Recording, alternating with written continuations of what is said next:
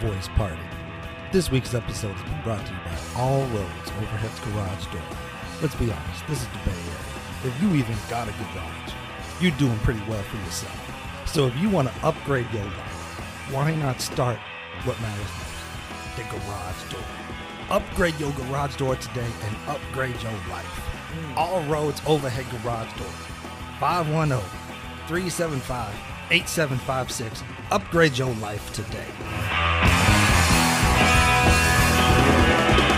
Yeah, no, we're good. Oh, We're shit. good. What's up, everybody? Welcome to the Voice Party.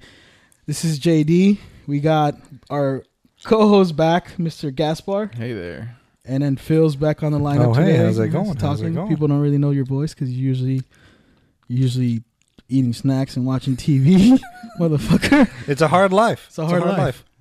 Got a very special guest, local muralist. Is that what do you like to go by? What do you when people artist? Artist is very like. You know what? I think I'm just going with creative artist because I do a little. I do some sculpture work. I do carpentry work. I do construction, custom construction, and I'm venturing into welding and now a bunch of stuff. So for art, like welding for art, metal art. Nice. And tell us your name. Tell the people your name. My name is Richard Salazar. Okay. From Richmond. Richard from Richmond. I follow your page for a while now, and I actually the reason I talked to one of your friends about having you on, and he brought up the idea, and it's crazy because he wanted to be here too. I met him at an art show, and he talked about he's known you for a long time, Aldo. Yeah. And he wanted to have both of you guys here for this, but I don't know what happened with that. But I see you've been busy with murals, and how long have you been? How long have you been in art scene like you are now? Because I'm sure it started as a kid painting and coloring outside the lines in the little color book. Yeah. So how long have you been involved with that? Well, I mean, I've been drawing since I could remember. I've in school and in elementary, I've been bad with words and numbers. Now as an adult, I see that I have ADD or HD and some sort of dyslexia. So it's like to me, everything was pictorial. So I was born in San Francisco. So and we lived in the Tenderloin. So us like on a daily was like all I saw was murals and graphs. Man, that's all I saw as a kid. So you said Tenderloin? Yeah. And so I would just kind of question myself. I was why would they color the walls, and then and it's just like these massive, and during that time ICP was the main, and they were just covering everything with murals. So me as a kid, I would we would walk all through the city and see all this color, man, and I was just always, I just fell in love with the color, man. And then my parents bought a house in Richmond kind of when I was about six years old. And when I came out here, man, there was nothing, man. It's like I went from a coloring book to just like to like a blank to nothing, bro. Just blank canvas. Yeah, man. So then like it was a huge shift for me. It was just kind of like since I felt like my mind's always been images and very pictorial. So I've never been good with reading and math and stuff. So it's just always been pictures, images. It's like a different intellect. Oh yeah. So like it was very a hard adjustment for me. So I stuck to drawing a lot, and I won my very first art contest in elementary school, and I won this box, man, of 300 colors, man. I was mind blown, dude. I can't believe it. I can say that. Yeah, dude. You can say whatever you want. I couldn't fucking believe it. Yeah, dude. That blew my mind, and from there, it's just like it was like I got free range, man, because like I had like these colors that like I didn't even know existed, dude. Like it was like this box of three. It was like it was like back in the 80s, Well, I mean, early I was born in 85, so you like went down. But still, it was like this huge box of just crayons, and from there, it was just kind of I never got off of that train. Like having I guess I don't know what to call it, but just an interest in like colors and stuff. When you were a kid watching a lot of kids movies with all these colors, did that also kind of inspire you to? Because we mostly, you said, is the ICP crew, they were big and they're still out there, no? Yeah, they're still big. I think I met Joker. I met Joker for a film I was in. Yeah. He did the graffiti, so like, because it was a film based on graffiti, and when I used to have friends who were involved in like street art, and before I got involved with them, I would look at that and it just looked like gibberish. And once you kind of hang out with them and you see, oh shit, you see the beauty of it. For you, I was gonna ask is like, was there some artists that stood out? Were you paying attention to artists? The word I'm asking, what I'm trying to say is Kuna has inspired me in a way who I kind of look up to. Because there's a lot of it has to do with the environment too, like the shit you see in the streets or in your neighborhood. It inspires your art, but there's also like some like I know Dream was big for a lot of young cats in that era. No? Yeah, definitely. Well, interestingly enough, bro, when I came out here, and since I didn't see a lot of the wall art out here in Richmond, I was so much like saturated in the city, like I felt like I just dove into like studying, man, like just really going like and like what really motivated me was winning that art contest and getting this 300 crayons, man. Like from there I felt like I was from there like you took LSD and like dude, like and open up your brain to all the possibilities. Since like school, I got bullied in elementary out here in Richmond. I got my ass whooped, so it was tough, man. So like I definitely felt like I kind of gave in to myself for a bit, but I took it more as as an opportunity to kind of like deep dive into like some knowledge, man, and kind of study books and cartoons and just really drawing, kind of like I was watching this drifting for cars. Yeah. And it was like, oh, how do you become great at, drifting cars? And they're like, seat time. It's kind of like the same thing, just like drawing time, dude. Right. It's like, that's what it's just like boom, boom, boom. Like, like the more it's till it becomes like, that, and that's a cool thing. Cause you can just be at home and, is that for you? So most of your, you said you had a lot of, you were getting beat up and stuff and going through bullying when you first moved to Richmond. Yeah.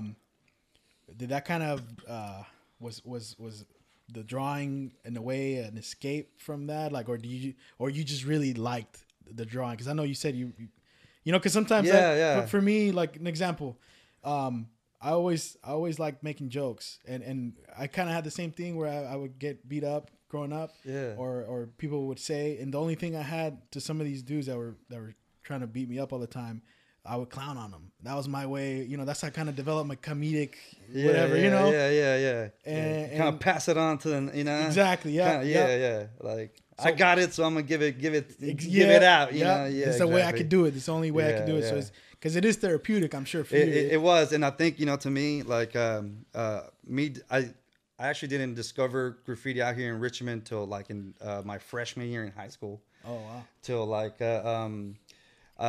it was discover it for yourself, like you doing it. For me to be like, I want to be a part of it, like. Oh, I see what you're saying. So what were you using to draw before freshman year? Pencils, pens, and crayons and markers, and that's it, man. And I did that till all through middle, like.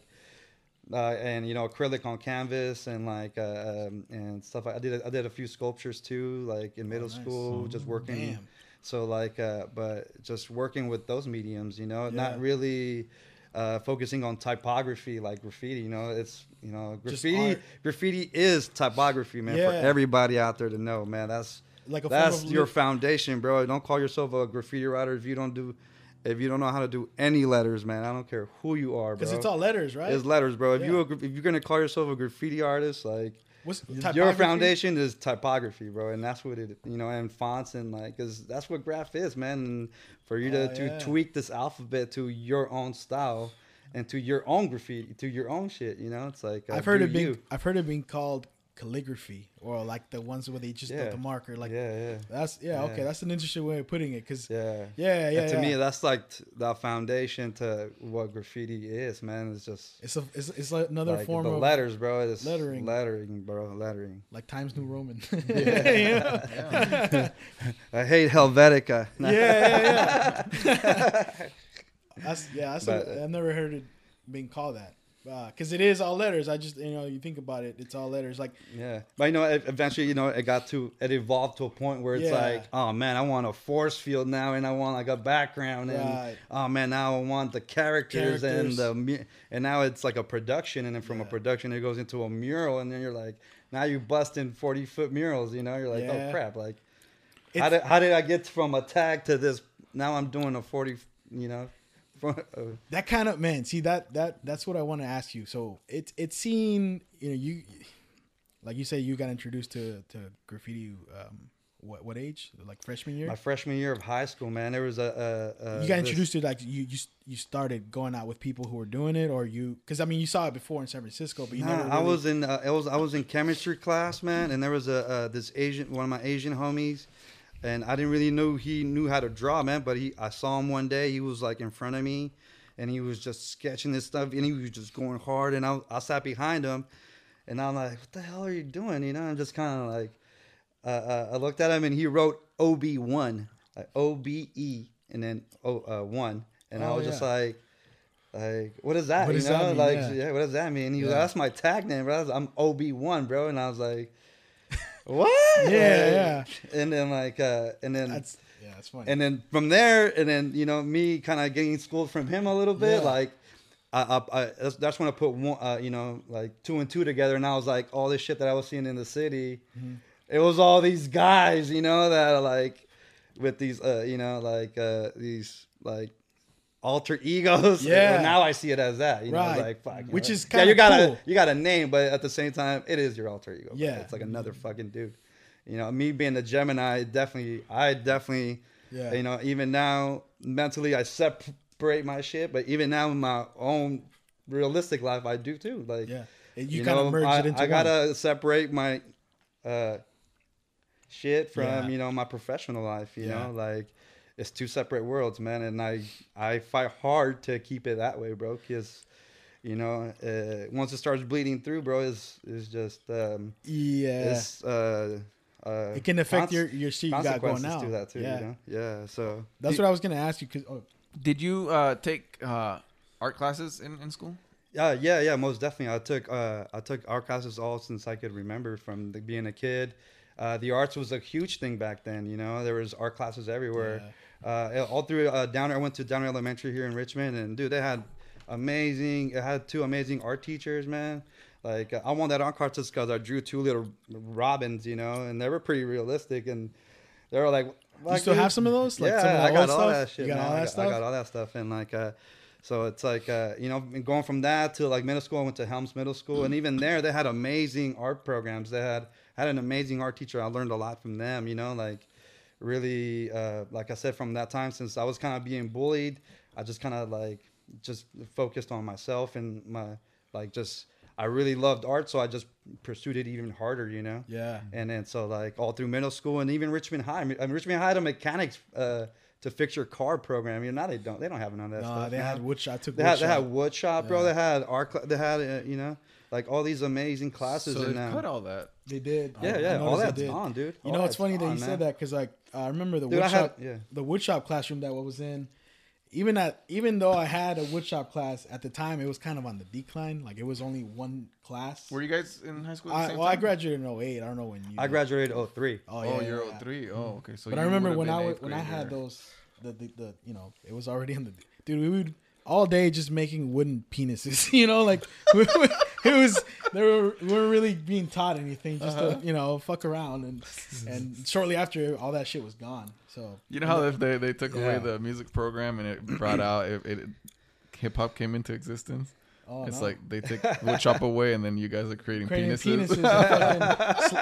Like, well, the thing we had is like whoever had the biggest one, you would like walk around behind one of your friends and like slap them. And back then we had the little Nokias where you could record. So that was the thing. It was just because there was only one teacher, and it wasn't a serious, they weren't taking, Crazy Richmond High kids, Yeah, little pranks here. Yeah. That never hurt. Yeah, exactly.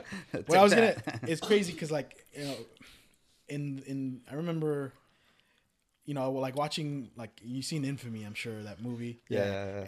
And like a lot of those guys are now famous artists that are making maybe millions. Like I know that dude from MSK, he sued a company recently. You know what I'm talking about? Yeah, Revoke. Yeah. And H&M for H&M. Yeah. For, and it's crazy to see like what they did is considered illegal, and now they're like, it's so like seeing that. I had to do the same thing with my murals. I had to copyright one of my murals. No way. It's absolutely, man. I sued Chevron. Oh shoot! Yeah, they try to use the imagery for my mural for one of their PR campaigns, and we try to negotiate a price, and I have my media fee, and they refused to pay it, so they went ahead and printed out their PR campaign, and I went ahead and I sued them, man, and I won the case. So. You won the case. Good for you, man. Congratulations, man, because those man. motherfuckers are ruthless. You gotta stand up for your shit, man, because nobody else will, bro. Yeah. Like, and if you don't know your rights as an artist, and like, there's tons of help now. There's internet now, bro. Like, I didn't have this shit. I didn't have internet as a kid, bro. Yeah. Like, now, you could be 12 years old and have you could copyright everything, dude. Like, definitely. And after that, surely enough, like, I almost got it kind of opened the door to bigger projects. It's kind of crazy because after that, Honda hit me up. So no way. So Honda also wanted to use my imagery, and sure enough, I got my lawyer and we negotiated a price, and and it worked out. But at the same time, like, just because this art is in public spaces doesn't mean you as an artist don't have a right to it. Right. Or like, I don't care if you go and take a picture of it and you're like sending it to your homie, you're like, oh, bro, check this out. But once you try to make a buck out of it, then I have an issue, bro, because that's my shit that you're printing out, and then I need $1 from that too, bro, because like, that's not right. Like, I don't mind you doing your product, but give me my slice of the pie. You deserve your cut, give me my slice of the pie. And then.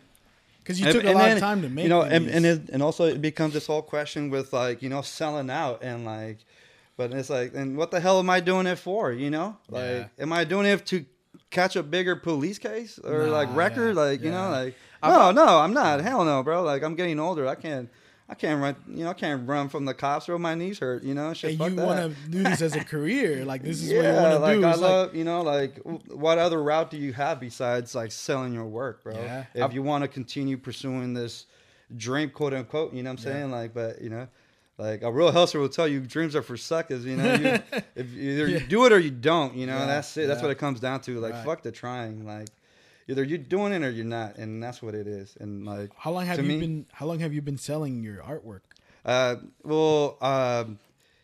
It's always been kind of on and off throughout the years, and not really pursued it professionally until actually like about kind of like 6 years ago. Oh, okay. Yeah, till really got I'm sorry, about 7 years ago. 7 years ago. Where I was approached by a nonprofit organization to get paid to do a mural. So it was then where I was like, okay, like I'm gonna try to hop on the boat and see where it takes me, and try to make a living out of it, and it's obviously you got your waves, And your school was like the streets, huh? Like, I mean, because that's what a lot of the stuff you do is kind of like that, like. Yeah.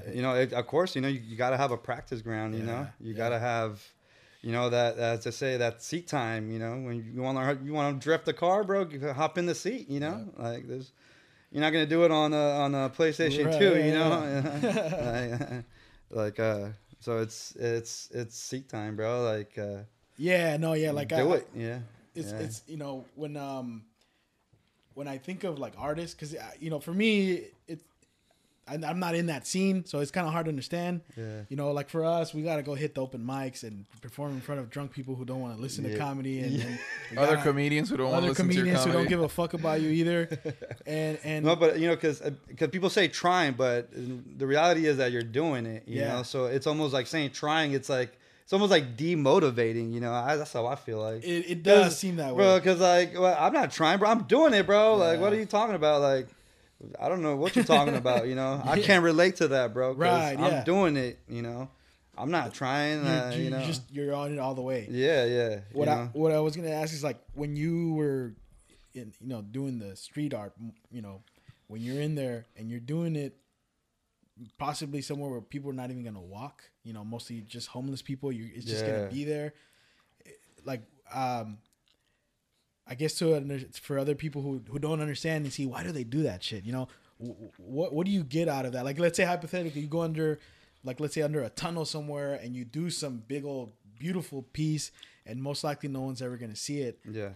For you, what does that do? Like, as an artist, as a street artist, like, Man, like I think that's the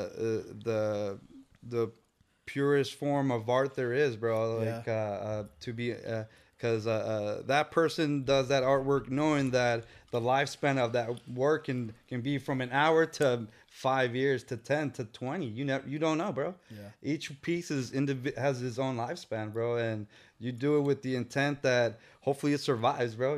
And some people see and some people don't, bro. There's work out there that I've done that I don't even have pictures of that already got painted over, and it's like, so to me, like, because it can be heartbreaking, something beautiful. It is, bro. Yeah. It is, like, even these murals that someone can come and erase it, and that's it, bro. So it's kind of like, that's why it's that constant knowing that like it's not on a canvas, bro. So it's not going to be stored forever. So you run that risk regardless when you do it. Like, it might not. But I don't even see it. I don't see it as a risk. No, because it's gonna be up there regardless. Like I create because I know it's gonna get destroyed. That's the constant battle of I feel like of a true artist. You have that constant battle of wanting to create and at the same time wanting to destroy. Like it's the double identity that I feel like I've been dealing internally. As a Gemini, you have that constant. So you said urge of trying to do both. I see what you're saying. It's kind of like when they go bombing. I know that's a thing. Does that feel more of a destructive thing or a creative what does that mean? thing? When they go, like, basically, well, I'll have you explain. I'm sure you know.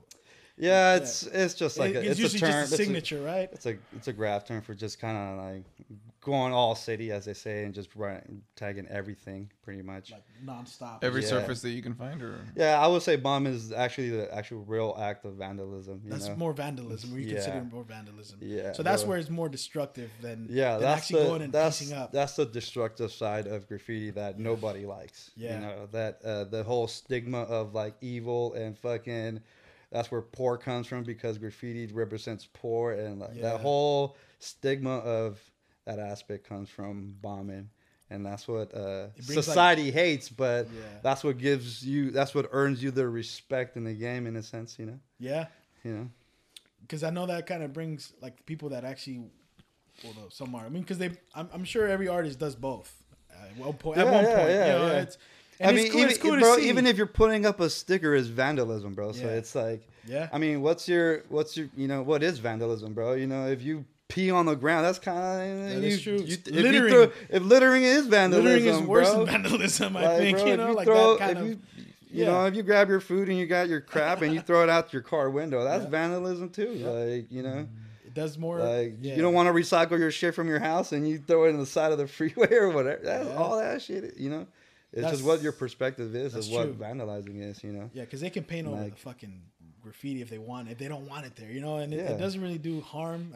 I never saw it as a, it's crazy. When I was a kid, I used to see graffiti, like when I would go, mostly in Oakland, when I was growing up, because I grew up, born and raised in Richmond, and I didn't see a lot of graffiti in my earlier days, mostly gang stuff. Yeah. It's funny. It's funny because like I got this joke a long time ago when I first started stand up about I hated math, And then I would walk down the streets and I would see X3, X4. I'm like, no, there's fucking maths everywhere.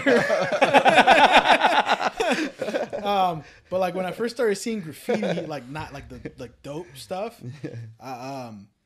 like I as a kid I thought that like the city decorates these neighborhoods, like it's beautiful.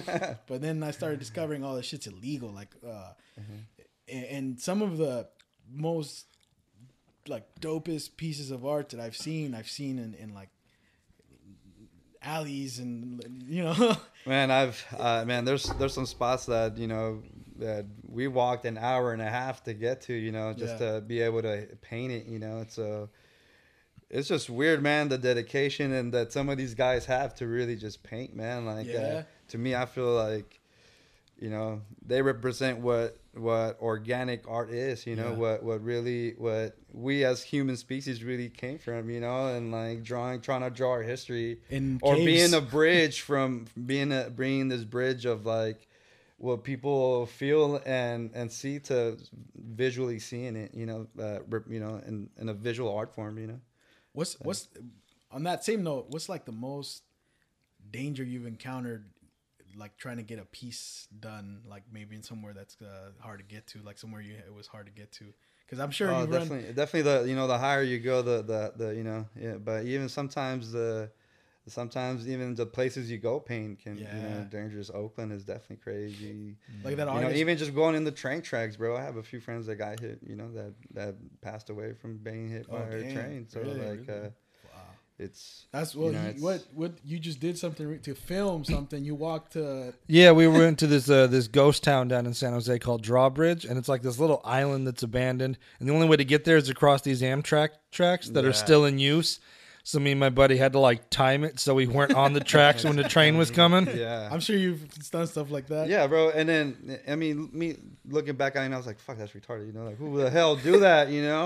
And then and then it's that age old question of like the people that don't know how it's like, how did that get up there? It's like, oh, how the hell did this guy travel fucking 2 hours of hiking and there's a piece up here? It's kind of it's like there's definitely different avenues to graffiti. To people that are truly dedicated to those really unique spots that that require that much more time and effort. That's impressive as hell, though. Like, someone that takes the time to get to something like that, because it's funny.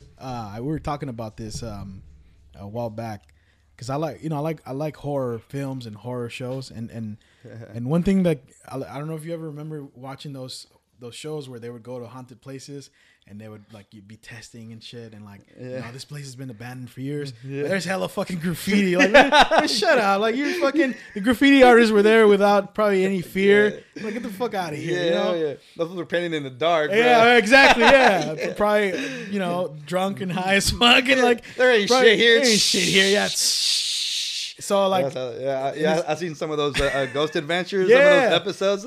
So dude, shut your ass up. There's like 5 pieces on the back and like tags here and there. Yeah. Like no people.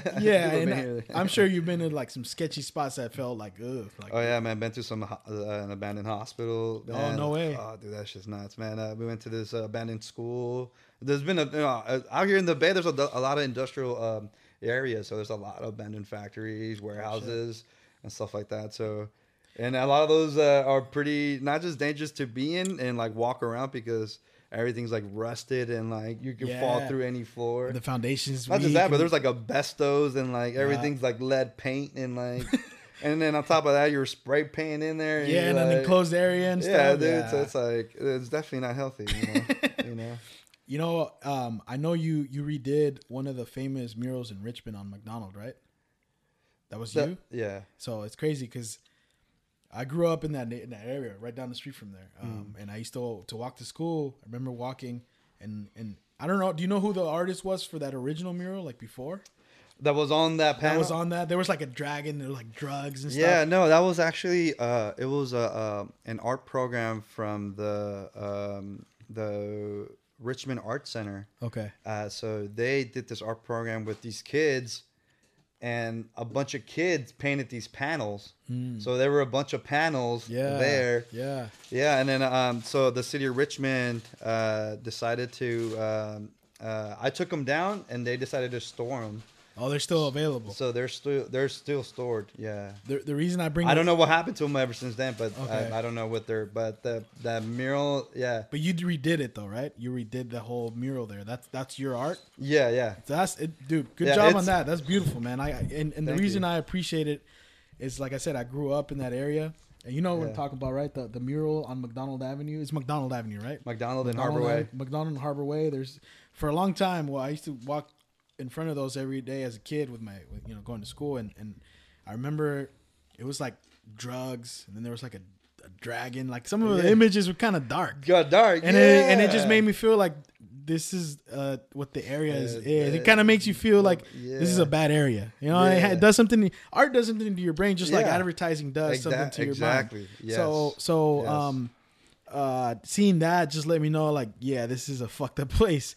And now that you updated it, it's like the city is taking on, and because it's a whole different thing, and it's a whole different vibe, man. Yeah, and more positive and more. Definitely the visual aspect has a huge part in everybody's psyche, menti. You know, like of course, man. You know, you seeing something dark to compare it to something bright is it's gonna have a huge mental effect, bro. You know, it's like the city of Richmond has been truly lucky that we've had the arts and culture department had an amazing woman. Her name is Michelle Seville. She just retired, but she's been a huge advocate pushing the arts programs and literally flood the city with art money. You know, that comes from the state. The state gives us money to the city of Richmond. And the city of Richmond does mini grants to any applicant to be able to present a art project and do it. You know, like do it. The money's here. Present the project and get it done. And that's pretty much what I've kind of been doing the past few years. Is every single year applying or working with nonprofits to work as an independent contractor, as a muralist to help them with their projects and you know, teach and advocate and not just doing that, but for everybody to see the visual work, you know, because even that, like by inspiring a few people, like that's gonna you know, benefit the community tenfold, you know, because now you have 2 new muralists that have been like, you know, like mind blown. I feel like I want some of the kids in Richmond to walk around when I walked around in San Francisco and see all these visual, you know, elements from our city. Because a lot of the murals right now are all historical projects and community-based murals that have happened with the community there, community-based. So, you know, definitely before you start getting this flood of other artists from out of the city, and like, because even that has a huge impact on, like, you know, like, because at the same time you want the art to represent the community and, you know, and involve the community community, because like I see all these street artists now, quote unquote, you know, like and then you fly everywhere, but you know, what's this like maybe those people don't like your work on, you know, that live 2 blocks down from your shit, you know. Like what did you do to like incorporate their ideas to produce something that's gonna heal them. That's not just your artistic career, you know. Like, and I think that's where, you know, the street artist, you know, title kind of like has like a negative gentrification feeling to it, because you know they do. I've had this conversation before, like when I'm painting a mural, when they're like, oh, like what's the property value going to be on here now? You know, it's like, and that is true, you know, because it is a piece of artwork that is that's something that costs money to make, you know. So and they like preserve it does, no? and it's preserved, and it's, you know, part of the city's history now. Like it's part of the face of the city, you know, and like, and that's a huge responsibility. That's trying to be the artist and pursue this front line, you know, kind of. I mean, of course, there've been muralists before me, but like, it's trying to pass down the torch now, you know, and that's what it is coming down to now, you know, and especially now at these times, like, it's what bigger wave of a rush can we get than right now, especially with these times, you know, with this current administration. You know what? It's like this is the time. The time is now to really pass down this torch, you know. And it's really important to like you know, for the arts to, you know, just to kind of flourish again with everything, filmmaking, comedy, art, the visual arts, you know, because when times are bad, that's when people look to the arts. Yeah. And I know that's right now you seem to be being busy, so that's why. Yeah. That's why. When did you do your first mural? I did my first mural with Gompers Continuation High School. Yeah. They had the mural right there on the Richmond Greenway. Oh, okay. And I was invited with a bunch of friends, and then so yeah, we had and that's crazy because I feel like that mural really kicked off a lot of the other murals in Richmond that we are seeing now, because that led to a graffiti ordinance in the city of Richmond, which I think is the first one in the state of California. What does that mean, like the ordinance? A state ordinance meaning kind of like giving right to art pieces that are on walls. Mm-hmm. That if it has more than 2 colors, then it's considered an art piece, you know. Oh. So like you could go up and do some graffiti, bro. But if you use more than 2 colors, like we're gonna leave it up, you know. So that's dope. I didn't know that. So and I've lived in the city because the city, well, not just city of Richmond, but any city would, you know, if they see it as graffiti, they're just gonna remove it, you know. Yeah. But the city of Richmond, with the first mural, the city of Richmond made us buff our own mural because we had did graffiti pieces, a graffiti style mural. So and then the city of Richmond didn't like that. We had a graffiti style mural in the city, so they made us buff our own mural, literally, or we were gonna get fined, and the owner of the building was gonna get fined as well. So the following day, after we literally finished the mural, we went and buffed the whole thing.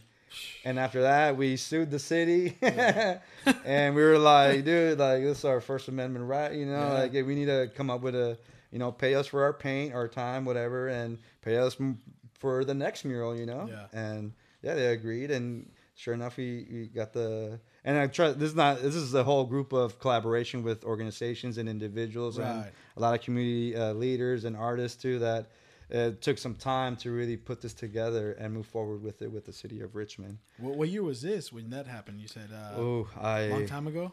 I want to say about like, because I didn't know about this ordinance. I was like I think about 8 years ago. Oh, okay. I want to say about because I started doing murals about 7 years ago, 8 years ago. Yeah, that was the first one about 7 years ago. 7 8 years ago. But you had already experienced with other stuff, like. Most definitely. Yeah, most definitely. And then you mentioned something earlier that I kind of wanted to talk about because, like, I know with the street artist thing has gotten huge with like Banksy getting popular and stuff like that. How do you feel about like those guys? Like, because I know you said like the traveling street artists. Yeah. Well, I'll let you. Well, I talk mean, about, like, what do you mean know, about, like, is it because to a certain extent does their shit like feel not organic? You know, like yours, that you're all here and you're from the area. Is that what it's what you meant? No, I mean like yeah, I mean I think I'm any artwork that you know pushes the boundaries of art or you know that you're contributing to the game, you know, quote unquote, you know, the graffiti game, and you're not just like producing crap, as they say, you know, like, you know, definitely my respects to those that push those boundaries further, man, that really open the consciousness and really provoke thought and questions, you know, like to our, you know, some of the deepest questions that us as a species have, you know, or the issues or, you know, like whatever that may be to each country, you know. So like, I think, you know, if you're traveling and that's, you know, like, then bro, what better, you know, sometimes these murals are better than a book sometimes, you know. Like you sit there, bro, and you're like, fuck, I know what happened here, you know, kind of like, you know, like they tell good stories. And then sometimes, you know, and some of these kind, you know, I don't know if everybody is literate to what point, you know, so like having that visual aspect is definitely a positive to every community, but you know, definitely I think you know, reaching out and having their input, it's not a bad thing either. Right. Yeah. No, for sure. You know, When you like now that you're more involved, you become more involved with the community now, right? Like with through your art, right? most definitely. Yeah. I've that first mural that opened huge doors to. You know, I've been in and out of the nonprofit sector since I was about 16 years old. So, you know, seeing everything and really the possibility and all opportunities and possibilities that you can grow with a lot of the training and how to really organize, mobilize, and execute projects and, you know, and stuff like that. So you become more involved with now that you have become more involved. That's affected your art. How has it? Like the what you put out there. Like, do you have more of a sense of responsibility to what you put out there with your murals and stuff? Oh yeah. Because like I said, you know, I'm sure that whatever you put out definitely affects who's watching it, who's gonna watch it. You know, and you know, I don't want to paint on a violent mural and next to an elementary school. You know, come on, man. You know, like that. You know, it's you know, things like that is what, you know, kind of you want to think about. You know, when you paint your stuff, or when you go into different communities, and you know, like definitely don't want that. But you know, like because it does do whatever you look at, even no matter what age you are and how whatever you are. It subconsciously does something to you, what you look at, and you know, like what you watch on TV, what you listen to in music. So, and I know you do stuff with urban tilth also. Is that something that you kind of discovered through the art? Well, I've been working as an independent contractor on and off with urban tilth for many years. We started in a collaboration with CRP. It's another nonprofit organization in Oakland called Community Rejuvenation Project, which it's a collaboration of international artists of all over the place, and and you know, and then really just trying to bring together to produce beautiful murals and uplift neighborhoods. And so we had that project in collaboration with Urban Tilth and CRP and myself, and we painted in the span of 3 months. In the span of 2 months, we painted 8 murals. Oh damn! On the Richmond Greenway. So. Oh, I think that's how I may have heard of you through. You familiar with Fonz? Yeah. Because he's doing. I know he's applied for the grant. For that, I actually worked on one of the Richmond grants. Someone got it for a film, and I kind of just started paying more attention to. I never really did pay attention, and then I did a comedy show. We did a comedy show for Urban Tilth, and I kind of. I like what they do. Oh, at Armistice? Armistice. Yeah, okay. Yeah. I missed you guys. I know. You were there? No, I showed up. I literally showed up after your guys' set just finished. Damn. That was a good show that day. Yeah, everybody was talking about it. Yeah, and they that's how I started to pay attention to what they're doing with the Urban Tilth, and I talked to them because I want to have them all come here and talk about what they do. But what I was gonna say is well, my other question I had for you is like, as far as artists that you look up to, like who has been like one of the most influential artists that, because what I was gonna ask is I know Basquiat, he started in the streets, and then all of a sudden he's bam, you know, he's in the galleries selling for whatever hundreds of thousands of millions now, even though he's dead, you know. What artists that like that you kind of not inspired, you're just a big fan of, because I'm sure you pay attention to that stuff, like you pay attention to the comics, you know. You know, definitely a lot of the artists that I pay attention to, I've all been kind of just graffiti based, you know. I feel like that's my foundation to everything, to whatever, regardless of what I do or anything. Like it always comes down to some of the big are actually, they're still painting right now. Someone that I saw when I was younger was Apex, you know. Apex, okay. And Apex, Steel. I think I've heard of that. Yeah, from MSK's. Yeah, that whole crew is savage. There's this guy they used to tag Bliss. Yeah, from San Francisco. I think I remember that. Yeah. Gator. what else? You met some of these Sure. people? I met a few guys. met Yeah, some, yeah, definitely. And then, of course, throughout the years, you meet and greet, and some people fall off the list, and sometimes you meet them, and they don't seem to be like the person doesn't represent the art, kind of like it's kind of That's what I like, hate man, this about, guy's a dick, That's what I hate about me. like it's kind of like I kind of don't like his work anymore, It's yeah. kind of like as we kind of meet the person, it's kind of I know I was kind of maybe just me or kind of how that's how I maybe kinda they're been. having a bad day, but yeah, I know what Maybe you're they're saying. just having a shitty day or not. Yeah. But sometimes you can just tell me like, man, this guy's a dick. Yeah. And then people hop on the list and drop. You're like, oh man, this guy's cool, and like now his work just seems that much more like. Well, of course knowing the background and the history to some of the stuff, you're like, oh shit, man, that's deep. So this guy fucking took some time. Like I see what you're saying. That's why I'm kind of hesitant to meet like people that I'm fans of. I mean, I like for example, a few months ago, I went to see Iron Maiden in Sacramento with a couple of friends, and I actually. You can see I have the flag there. I'm a big fan of Deftones. Yeah. And when I was walking in the arena, I actually saw the drummer and the other member of the band, and I saw them, and I was like, oh damn, they're like right there. They're just like regular people, and I was hesitant because I was like, what if it makes me. What if I have a bad experience and it ruins the music for me? Yeah. So I was kind of hesitant, but like, fuck it, let's just go. And luckily enough, ended up talking to them for a while and we had beer and it was cool. Nice. But if it would have been bad, I think I was like, man, I'm fucking erasing all this shit off my phone. Taking that down.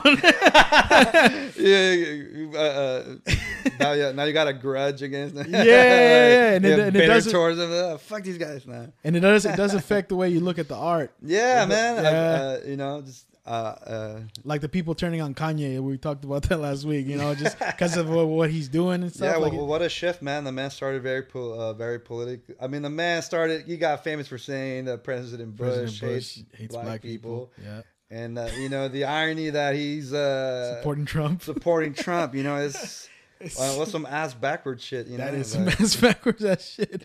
Like so with like your main. I guess your influence is still like to your very core graffiti artist. Like that's who you really. I got plenty more. All my Richmond-based homies and everybody that I grew up looking up to. And like I don't want to. But like I see what you're saying. All the homies and like everybody that influenced all my work too. Hanging out with them and having all those scumbag nights, as we call them sometimes, it's man. When you get into like, when you get into your, I guess your lab or wherever it is you get creative, like I sit and write, whatever. When you have that space for yourself, how do you get yourself into creative mode? Like, is there specific music that you listen to, or something that you like? What gets you like going? Like, what do you have ritual that you do before you start painting or drawing? Yeah, man. Just being alone. Well, I mean, when I head over to the studio, man. You have a studio. With one of my. Pretty much I know him since elementary school, but he's a good friend of mine, one of my biggest supporters, and I support him as well. And his name is Will Genaro, and he's the owner of the Shop Studios up here in Hilltop. Oh, and I have and my art studios inside those studios as well. Okay, so it's a bunch of little studios in there. So it's separate from your home. It's not even correct. That's pretty dope. Yeah. So yeah, man, I go in there in the morning. I work as an independent contractor, so my 9 to 5 is at the studio. And if I'm not sending emails or cranking or drawing or figuring out what's the next project or pushing the boundaries or what the hell, I'm not paying rent, So it's like well, first off, I mean, I definitely show up and I hit the bong, hell yeah. Fucking, hell yeah. It really calm your nerves down. Yeah, hell yeah. Have some nice tea, just kind of meditate for a little bit. And if I'm currently working on a project, hop on it and definitely just put the, Pandora on shuffle or my YouTube channel. What kind of music you into? A little bit of everything, man. Lately, I just been cranking a lot of rock reggae, a lot of Tribal Seeds. The reason I ask Revolution. Yeah, Revolution right now. So. I like to ask, you know, like I see your art, and I'm always curious, like, what is he listening to? You know, that's how yeah. That's why I ask. For me, you know, but you know, I definitely, you know, when I get that urge to paint some yards and stuff, I'm definitely not listening to Bob Marley. You know? yeah. Like I'm listening to Rage Against the Machine and some fucking Metallica and like some shit that's gonna get me, gets you in the mood, that gets me hyped. You know, most definitely that. So, when like. There's a rush you get from like the street. Oh, most definitely, man. And I wanted to ask about that. I think that's definitely the addictive aspect of what a lot of, you know, because I've talked to hundreds of graffiti, or maybe not hundreds, I'm maybe exaggerating. A lot of graffiti writers. I talked to a lot of graffiti writers, but you know, and it's the same answer, man. It's like that rush, man. That, you know, in a sense, you're kind of doing something bad and you're getting away with it. You know, kind of like the big fuck you to the man, you know, and like, and you get to go home and sleep, you know, and wake up and drive next to your shit. Yeah. Drive by your shit and take a picture. It's kind of like that's what everybody does now. Yeah, I've seen this movie, like I forgot the name, but it was a hitman, and like, you know, he would go and he'd kill somebody, and then he'd walk around. And like, oh, they found the body. Like, oh, wow. Like, you know, but he knows it's him, and he kind of had this like, I did that. You know? Yeah, exactly. So it's kind of like, you know, that rush, no? Like, it's a, you know, that's a pretty spot on description. You know? Yeah, I just did that shit. You know, kind of. And when you were in that, like, was it kind of like you kept it from people, you and like your family, friends? Like, I mean, obviously not your crew, but like. Was it something like, oh, yeah, because I had a friend who I didn't know was involved in this. He kept it kind of like a secret from me, but like we would go to a bar, and then I would walk into the bar and I'd see that thing and like, oh shit, like I was just here now. I came back and like there's this little tag up there or a sticker with his whatever thing on there. And then eventually I found out through someone else that this, and I would see like the artwork out in the streets and like, oh, that's you? He's like, yeah.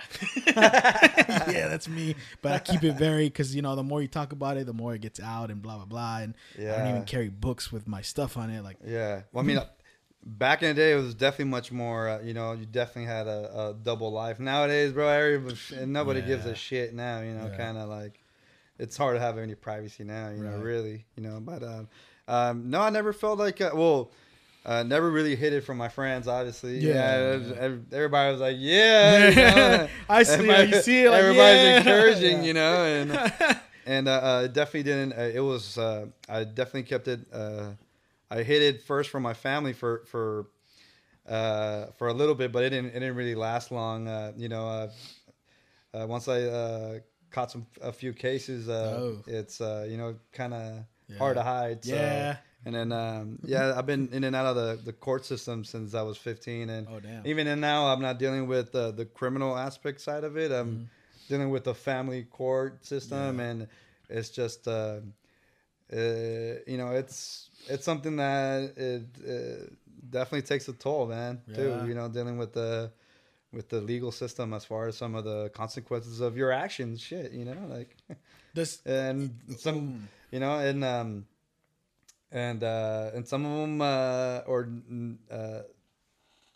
were, I guess, you know, I've been just and some have been unjust, you know. But so as much as so okay, you know, I'm new to this sort of thing. So you're painting something. The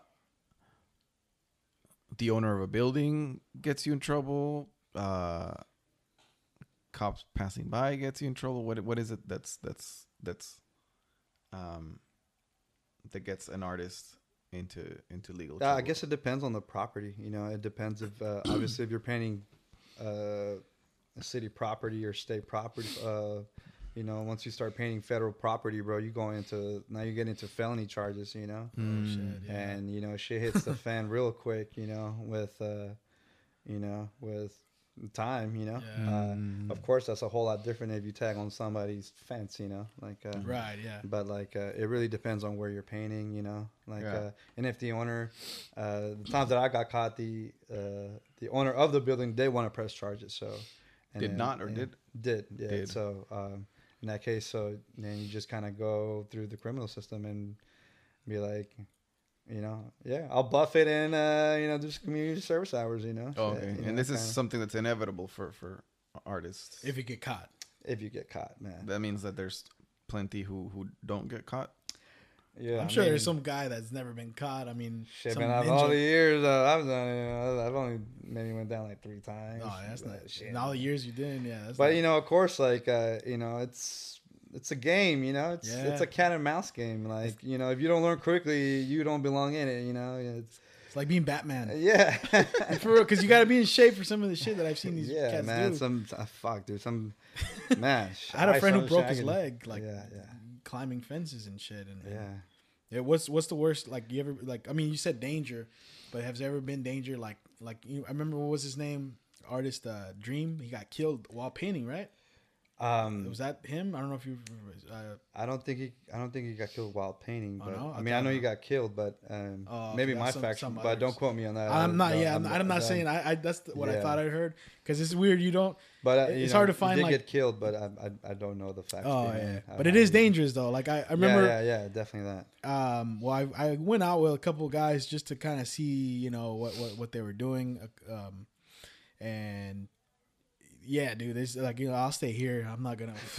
I'm a fat guy. I can't really climb. You know, and some of these dudes like climb, and it really, like, man, like if the people that are buffing this shit out see all the hard work it takes for these guys to get there and make it happen, it make you not want to buff that shit out. Yeah. It's like, dude, this guy just, you know, he fucked up his shoes. He's got paint all over him, and he climbed, and then you're gonna just.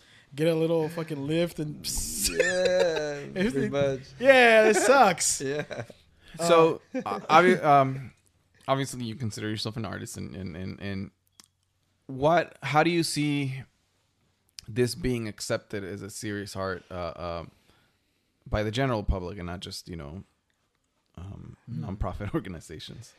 Well, I mean, I think it's being accepted now because it definitely has a different title to it. You know, it's no longer called graffiti; it's considered street art. So, you know, this whole shift in title is now floods literally the doors to have now what this graffiti style, quote unquote, you know, now in being more acceptable. Because I mean, if you walk down to some financial district in San Francisco, they got graffiti pieces in there.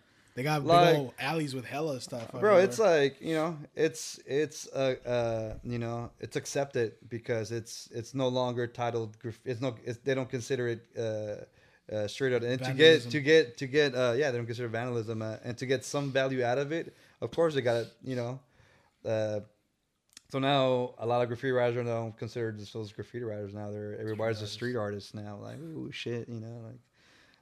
That kind of brings it's this whole title, you know. That's of course just now it's a whole shift, but you know it's a good thing, and at the same time it's a bad thing because now you have this culture, you know, the culture vultures that are obviously, you know, coming in and the hacks. It's kind of like hacks, you know, just kind of like the weed industry right now. Like everybody that was doing it on the low now is getting fucked, and like and now you have all these people that are just like flooding the industry that just don't give a flying crap of, you know, of the culture, but you know they're just want to reap the benefits of what it does, you know, what it does bring. What do you think helped?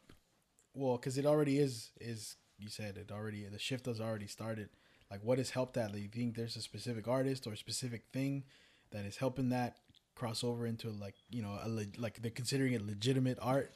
Because I mean, I remember watching the movie Infamy at an early age, and that made me think of it differently because I was also hanging out with these guys that I knew they really cared about the art. It wasn't just like they're destroying, you know, they really cared about and I remember some dudes would get into it like, oh, you cross me over, I'm gonna fucking, you know, like man, at the end of the day, you know, fuck the titles, dude, you know. Like if more artwork is being out there and is being spread, and there's more people have more access to paint and and more shit is being put out there on a daily basis, then hey, bro, I'm up for it, man.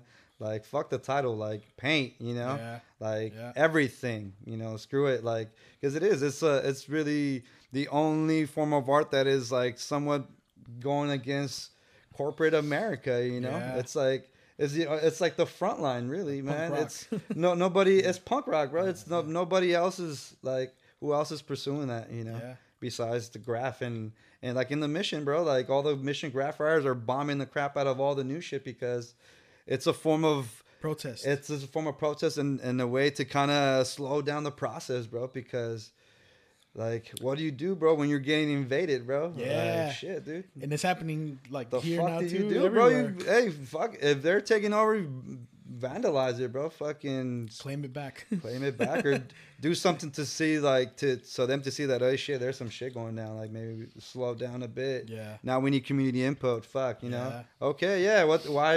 Why is shit getting vandalized now? Okay, cool. Well, what's going? You know. Yeah. Like if those, you know, I guess you could call it a radical action, but you know, if some of those steps have, you know, never been done, then some people would have never been on the meeting table, you know, discussing what the fuck is going on to this community, you know, to the neighborhoods. And you know, it's of course it's a double-edged sword, you know, and I think that's always going to be that graffiti is always going to have that stigma, you know, of just you know, it's, you know, I guess it comes down to your perspective, I guess, right? To individual perspective, and you know, to what benefits you, right? Yeah, I think if you get to, like, how is this like? Because obviously, if you own a house and if your shit's getting tagged up, now your house value is going down, bro. So fuck, now I hate graffiti, bro. Like, fuck those guys, dude. I'm trying to sell my house, you know.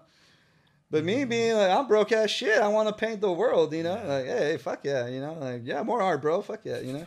How does that affect? You know, like I said, it's perspective, bro. Really. Yeah, that's actually, man. You brought up a good question. Like for yourself, how like the way your house looks? Like, I mean, white walls. Is there white walls in your house? You know, because I imagine you'd want to. Yeah. Definitely white walls, because I have no control over it. No, that's my lady, you know, and okay. And I keep all my shit in the studio, you know, and like that's why it's good to like separate. I said, yeah, man, I definitely gotta have your boundaries, man. Definitely have solid boundaries. You can see, and I have no. It's like no, and then go back to bed, and you know. But that's why I ask, you know, because.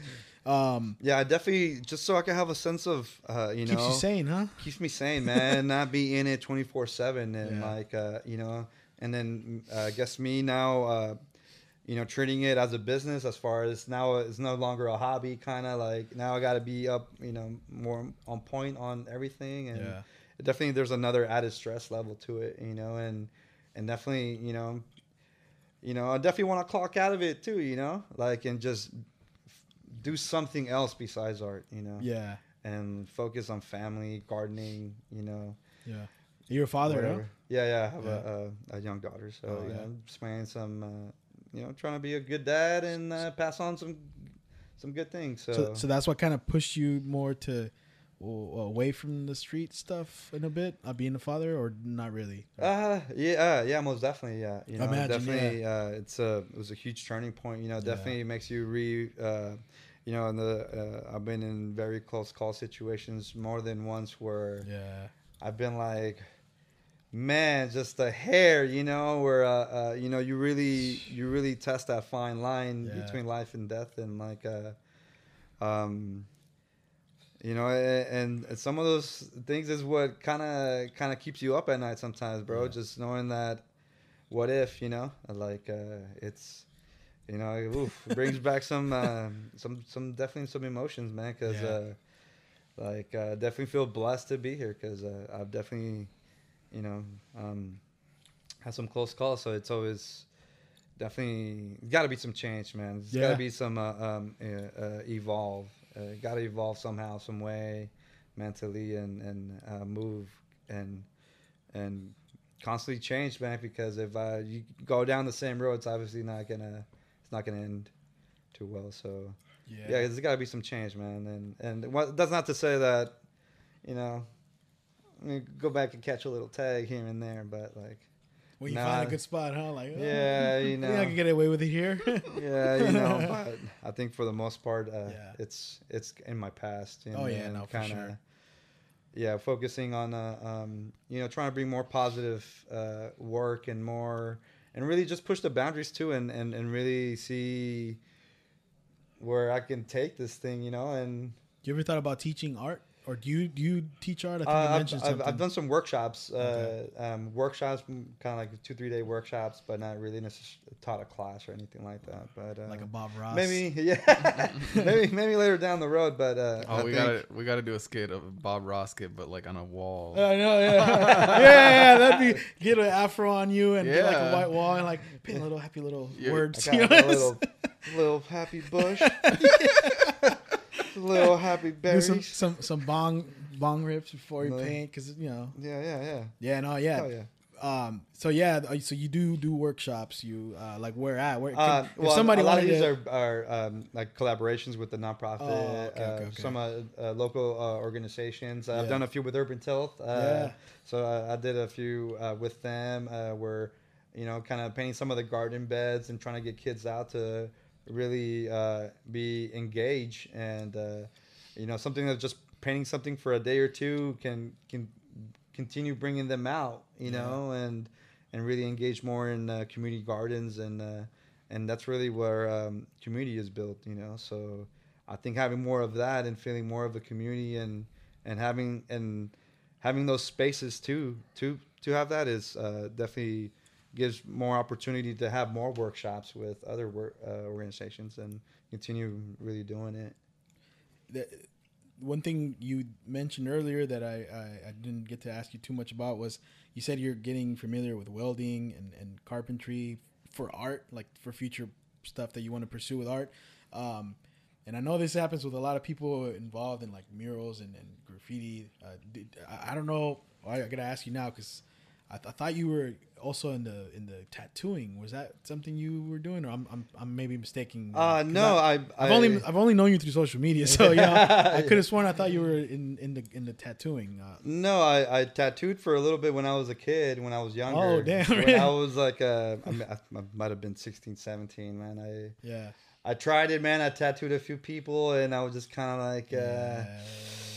I don't know, man. It just wasn't my. Yeah. It just wasn't my thing. I did it. I did enjoy it. I definitely pushed my boundaries as far as my sketching. Yeah. Like I definitely feel when I was in that mindset of tattooing, like I feel my sketching. It completely improved my sketching because now you're putting some work on somebody's body, and this thing's gonna last. So and I think being in that time and that mindset definitely improved my drawing skills a lot. But I've always just gravitated to paint, man. I love paint, man. I love the smell of it. The touch, like the fact that it just gets everywhere, bro. And you just kind of you have no control over it, man. It's just kind of like having that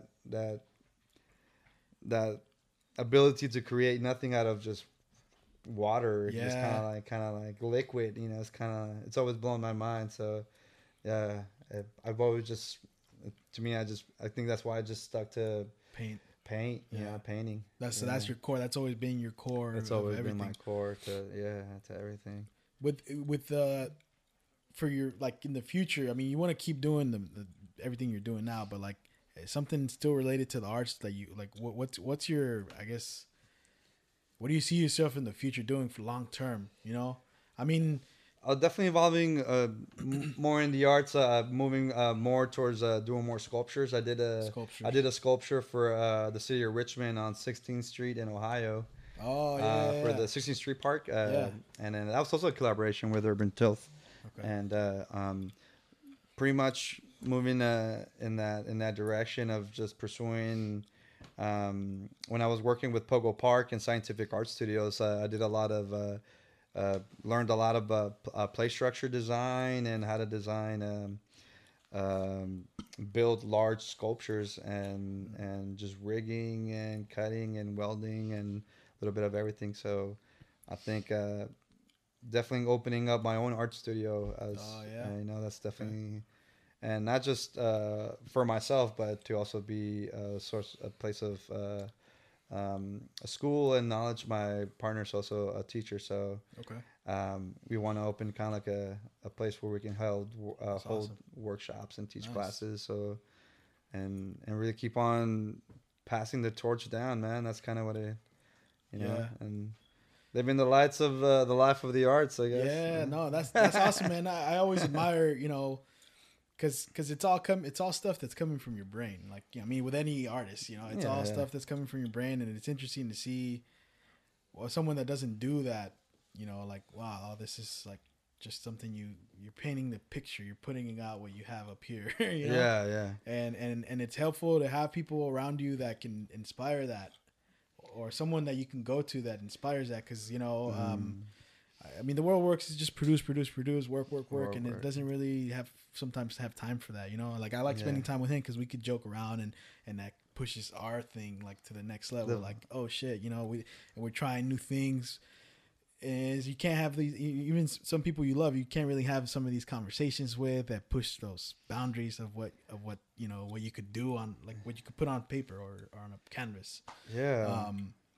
So that's awesome, man, because I think that's important for kids now, and especially in the communities that we come from. I mean, I think a lot of I think the arts is always like kind of discouraged because they don't see like a to make a life to live off of it, and it's and I think definitely being able to, I guess, show them that there is, you can, but it's a lot of hard work, but it's your proof. It's like I suck, I mean in the, as far as some aspects of my business and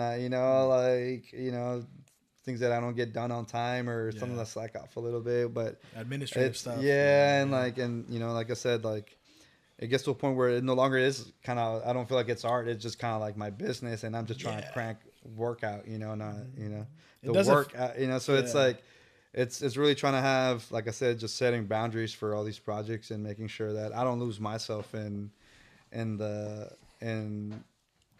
where I lose my creative freedom. Yeah. Yeah.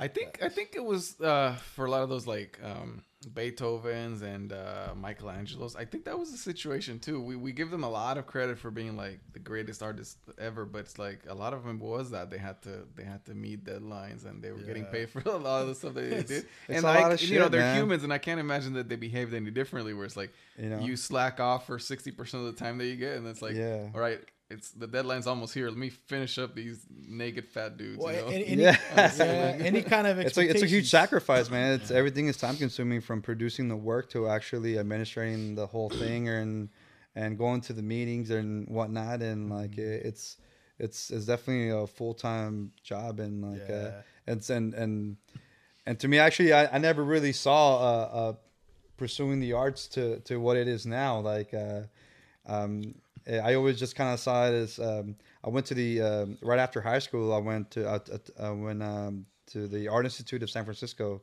I went there for a year, and I really want to pursue the arts, and I wanted to be like try to get a degree and see what the hell happens. And then like once my dad didn't want to co-sign my loan, dang. So it's like I had no other option but to just drop out. So from there, I just got discouraged from the arts, man, and I never really looked at it as a potentially to see it as a career. It's not till I actually was pursuing a career in the UFC, trying to fight, man. Yeah. Oh, nice. It's kind of weird. Were you into like training and stuff? I did jiu-jitsu for I did jiu-jitsu. I only did it for a year, man, but the first 6 months at the gym where I was at in San Ramon, I ended up beating their top guy in 6 months in. Nice. Oh, damn. And they ended up sponsoring me to continue fighting, and they gave me free classes, Muay Thai classes, American kickboxing classes. Nice. And all these MMA classes, and I had I was gonna enter my first competition for jiu-jitsu, and the weekend before, I caught it was my friend's birthday party, and we all went out to the city, and then pretty much one of my buddies got into a fight, and so I ended up grabbing him, and in the process I ended up KOing a cop. Oh.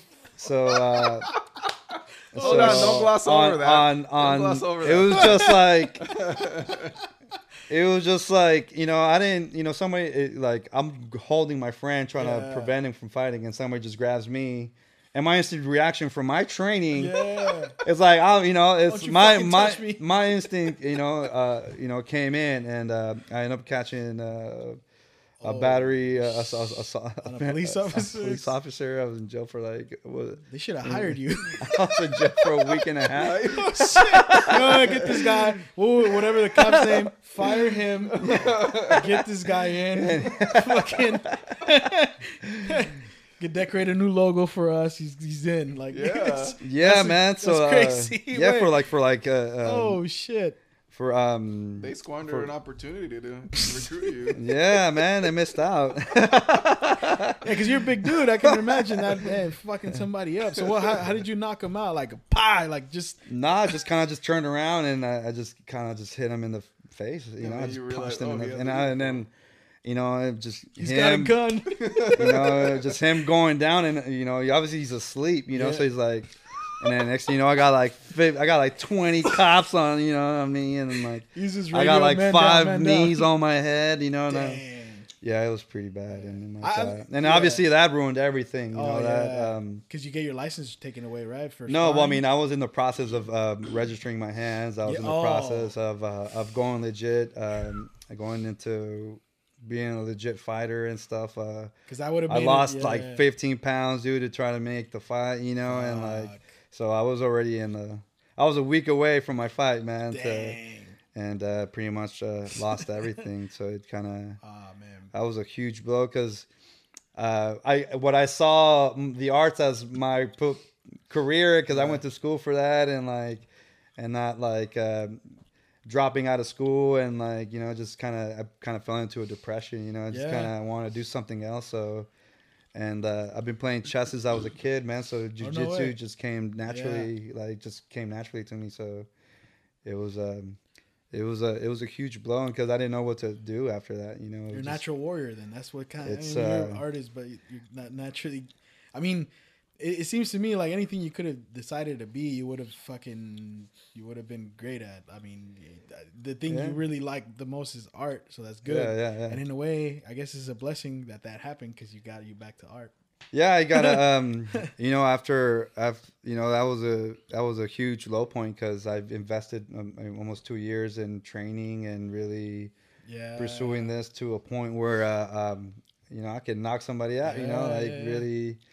You know, and then so it was a huge blow, man. And then I guess from there, it's just like, that's kind of where that's where I felt I kind of went back into the graph, you know, and to just kind of deal with the anger, bro. Because, you know, I didn't know what else to do, bro. Like, trust me, bro, if you go spray paint a yard for 2 hours, bro, you'll come out feeling amazing, dude. I don't care what anybody says. You're like, shh. You know, it's like yelling, you know, just kind of, it just felt great. And like having that rush again from fighting, you know, it's kind of, it's almost the same shit. It's like a fight or flight, you know, like in fighting, like, there is no running, bro. No, you're in it, you know, so it's sparring, but it's triggering that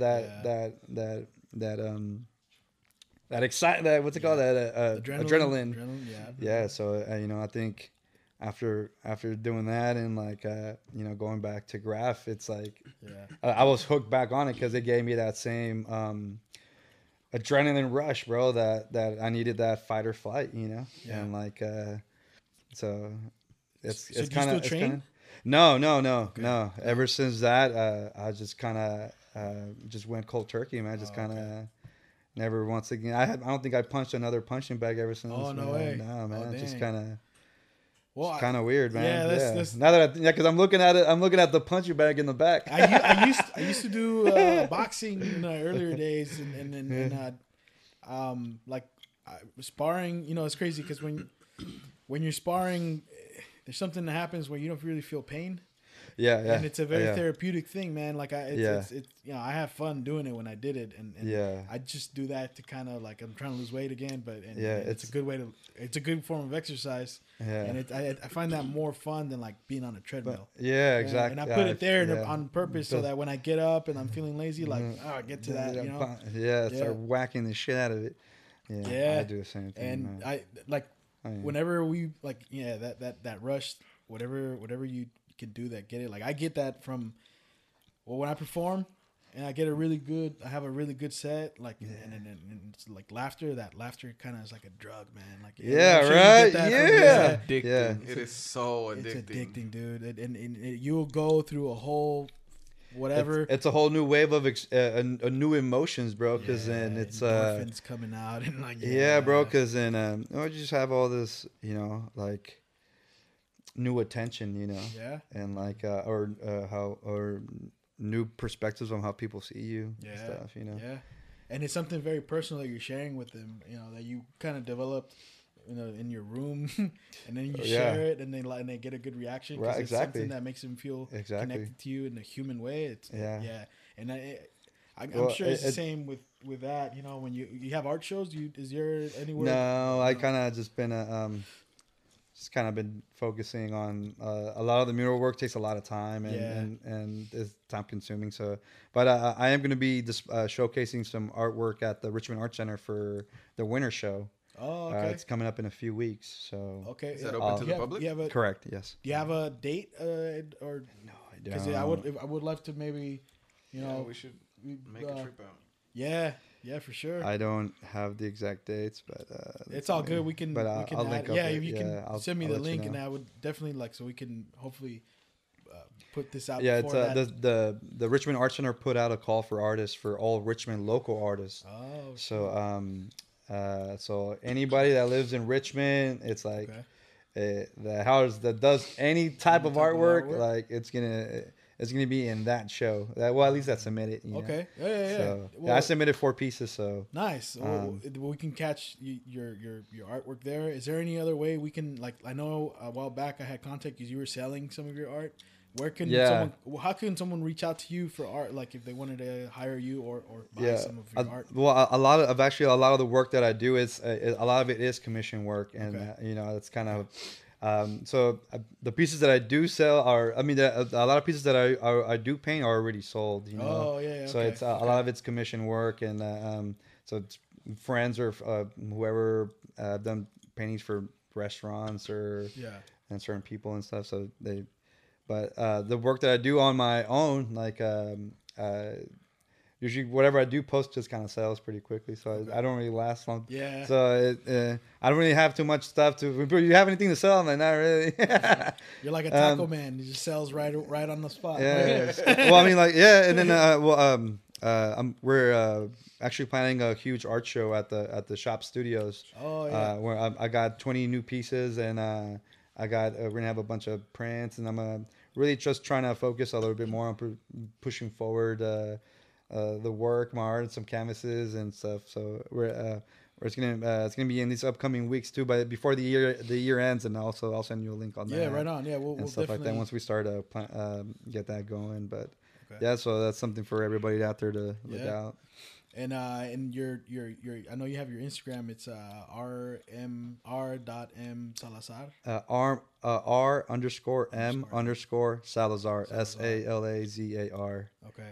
And my Facebook is Richard Salazar. I really don't hop on it, you know, so sorry, yo. But you have art there that people can look at. I have some stuff, and whatever is in there is probably because my girlfriend put it. Oh, okay, right on. But yeah, man, I've had a good time talking to you. I appreciate you coming out, taking the time to talk to us. Would definitely like to check out the art. You got anything you want to plug, or before we end up here, anything you want to like talk about before? Any last? I just want to say thank you, man, for giving me the opportunity to talk, you know, and say a few little things. Hopefully motivate a few people. Yeah, and, no, you definitely, man. And like, keep on painting, man. Fuck the titles, yo. Like, or the, just do it, man. Whatever projects or ideas you have, just go for it, man. Don't doubt yourself, man. Just, there's no such thing as trying, man. If you're doing it, you're doing it. So that's good. Do it, man. And till it goes somewhere. Till the casket drops. Yeah. Right on, man. Thank you for coming. And that's been the Voice Party. Man. We're out.